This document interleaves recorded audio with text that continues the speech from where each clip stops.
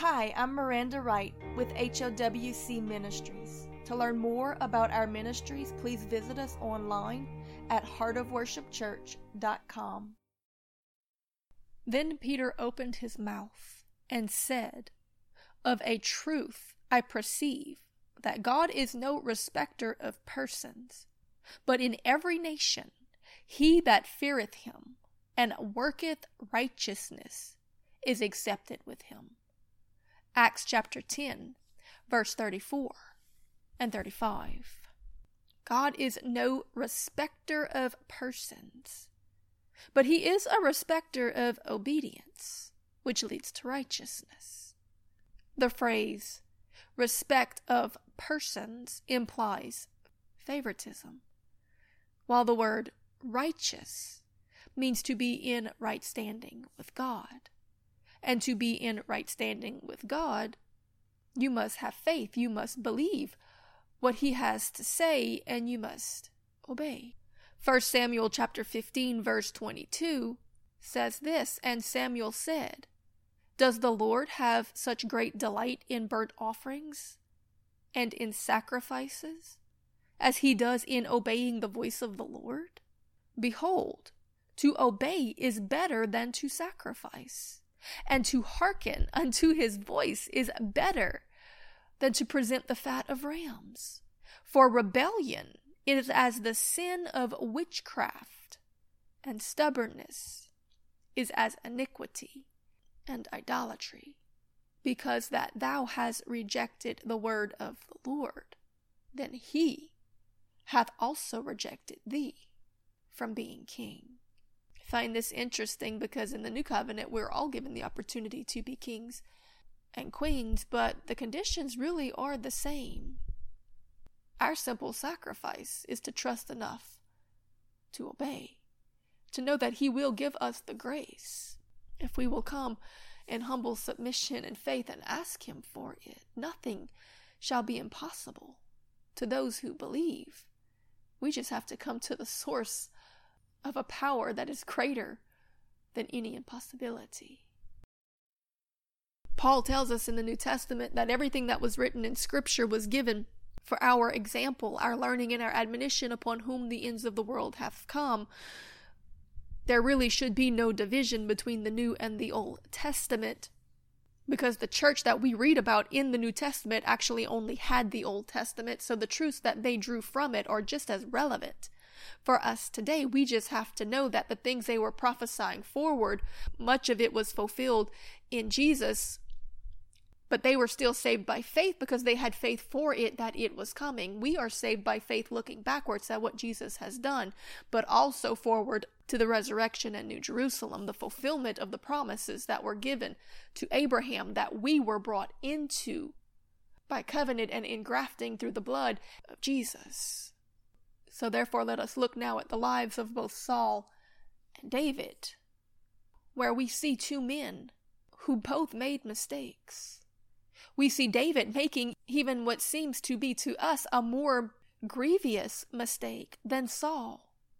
That while for the sin of keeping the spoils of war, the kingdom was stripped from Saul, David actually had blood on his hands and yet was forgiven.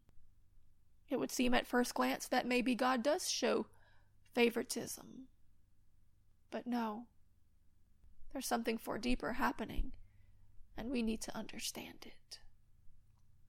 You see, there was a big difference between Saul and David, and it wasn't their sin, because all sin brings a separation from God, no matter how big or how small. But rather the difference between them was their response, or their reaction to being confronted with their sin. When the prophet Samuel went to Saul with correction for his disobedience, he got stubborn about it. He blamed everyone else. He saw the fault all around him, but he didn't own up to it. He wasn't grieved over it. He tried to justify it.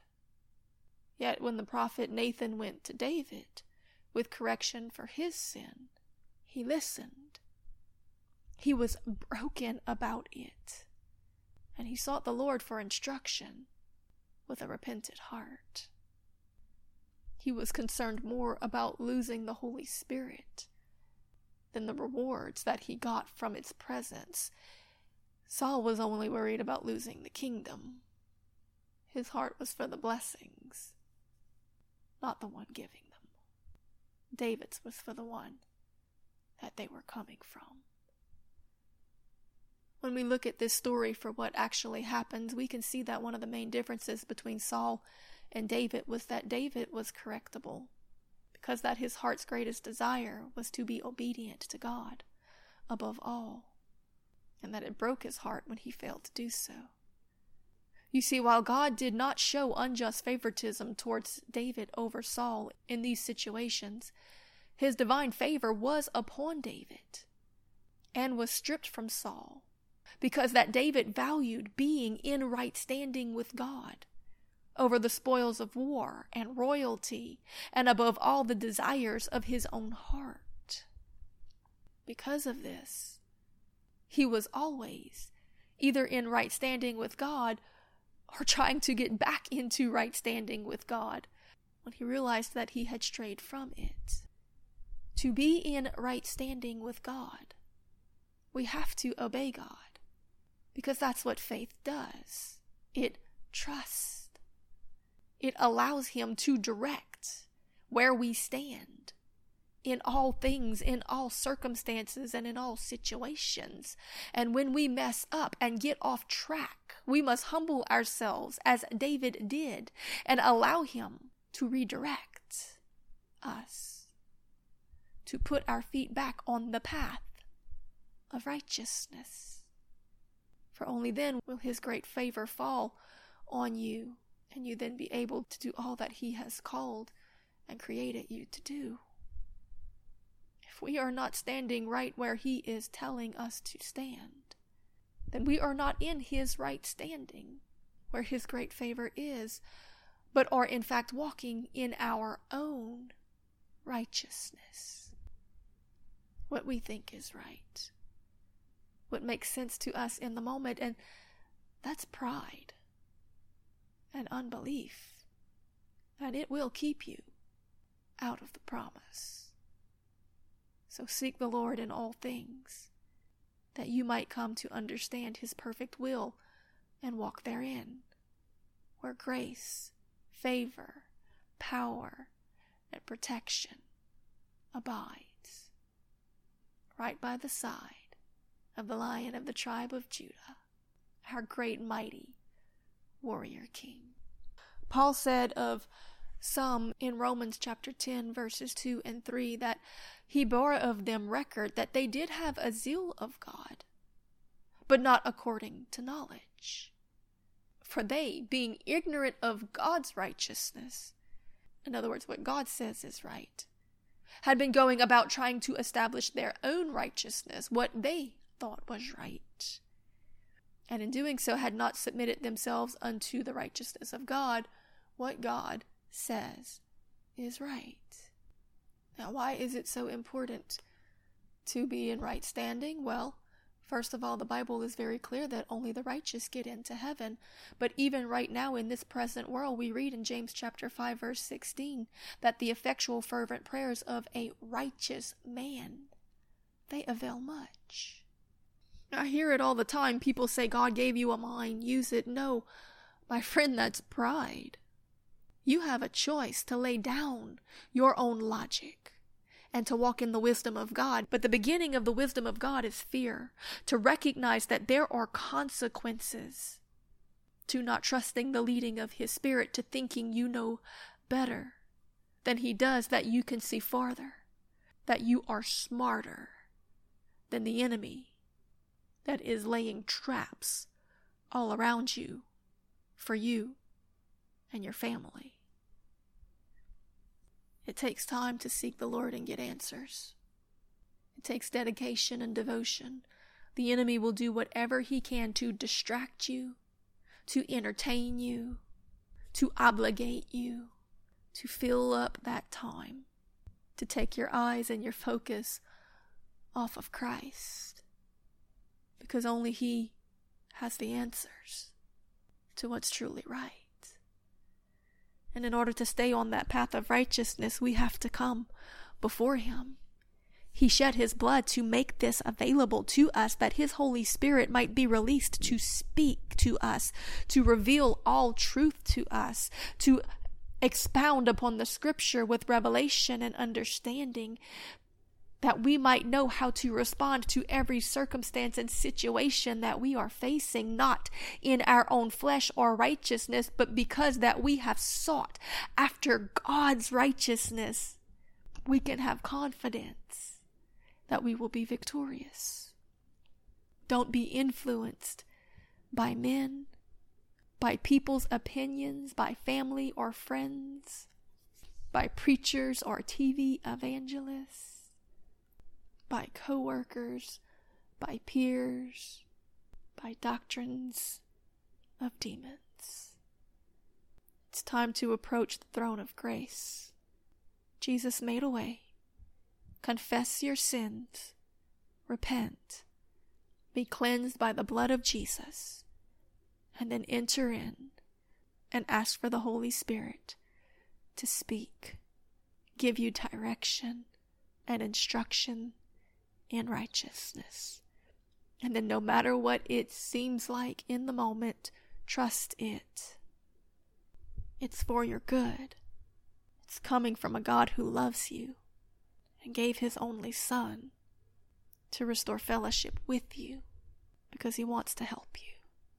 It is His goodness and His kindness that leads us to repentance. He's not angry with us. He wants to help us to avoid all the plots and plans and snares of the enemy.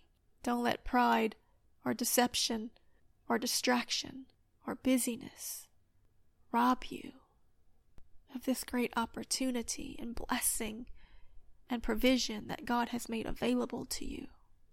To sit with Him, to sup, to visit, to receive of His righteousness. Because you see, in and of ourselves, we have no righteousness. We will not do what is right. There is a scripture about a king in the Old Testament, and it says he did what was evil in the sight of the Lord because he set not his heart to seek the Lord. By default, we will be deceived. Even with good intentions, we will not do the right thing.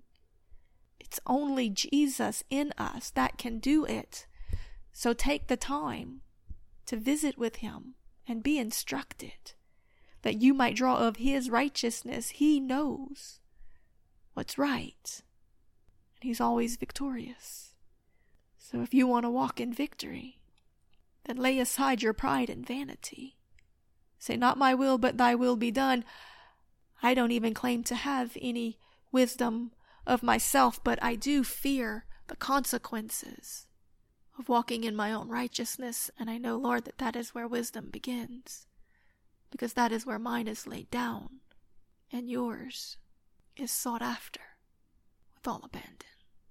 Because as the scripture tells us, that without faith it is impossible to please God, and that those who come to you must come to you knowing that you are God and we are not, but also that you are a rewarder of those who diligently seek you, and that if we lack in understanding, we need only to ask you, and you will make a way to answer. Give us the faith to seek and the patience to wait until we see, and to not run with things that come in the quick or trust in our own vain imaginations, but to know that you are good and that you love us and that you want what is best for us. So Lord, not our will, but your will be done. You give us godly, righteous instructions. Seek Him and trust what He says, because sometimes He says rest, sometimes He says get up and go do this or do that, sometimes He says just trust and believe and wait on me, sometimes He says open the Bible and read, sometimes He'll tell me listen to a sermon and then it will explain everything that I have been seeking to learn from Him. Sometimes He'll tell me just put on a song and worship. And then the breakthrough comes as His presence invades and takes all of the confusion away. You see, Jesus came to restore fellowship, a right now present tense relationship with God. If we for a moment forget that or take it for granted, we're going to be deceived by the enemy, who is more than willing to bombard us with all measure of counterfeit answers. He will cause us to think that we know what ought be done, but all the while he's just leading us down the broad path into greater confusion and eventually damnation. Lay down your pride, what you think is right. Seek the heart of God. Trust and obey. Stand on what he has said and is still saying, because he does not change. He is the same yesterday, today, and forever, and he has no problem reaffirming and confirming his words. He tells us to test the spirits. He tells us to seek him with all of our hearts. He is very patient and long-suffering towards us, not willing that any should perish, but that all should come to repentance, forsaking their own righteousness and receiving of Jesus's. Because Jesus only did what he said was right. Jesus said that he would release the Holy Spirit, who would come and would speak to us only that which was given to him. It will bring us revelation and truth and understanding and direction. But you got to stop listening to every other distraction. And you got to stop making excuses about why you have been failing him. Because the truth is this, is that Saul messed up because he listened to the people and he listened to his own lusts, but he didn't own up to it. He blamed everything else. David realized that he had failed. He confessed it, he repented, and he was grieved by it. And then he trusted what God said and was obedient. It's that simple. God doesn't show favoritism. We will receive the same judgments if we meet the same conditions.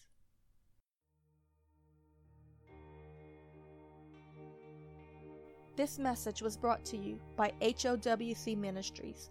To learn more about our ministries, please visit us online at heartofworshipchurch.com.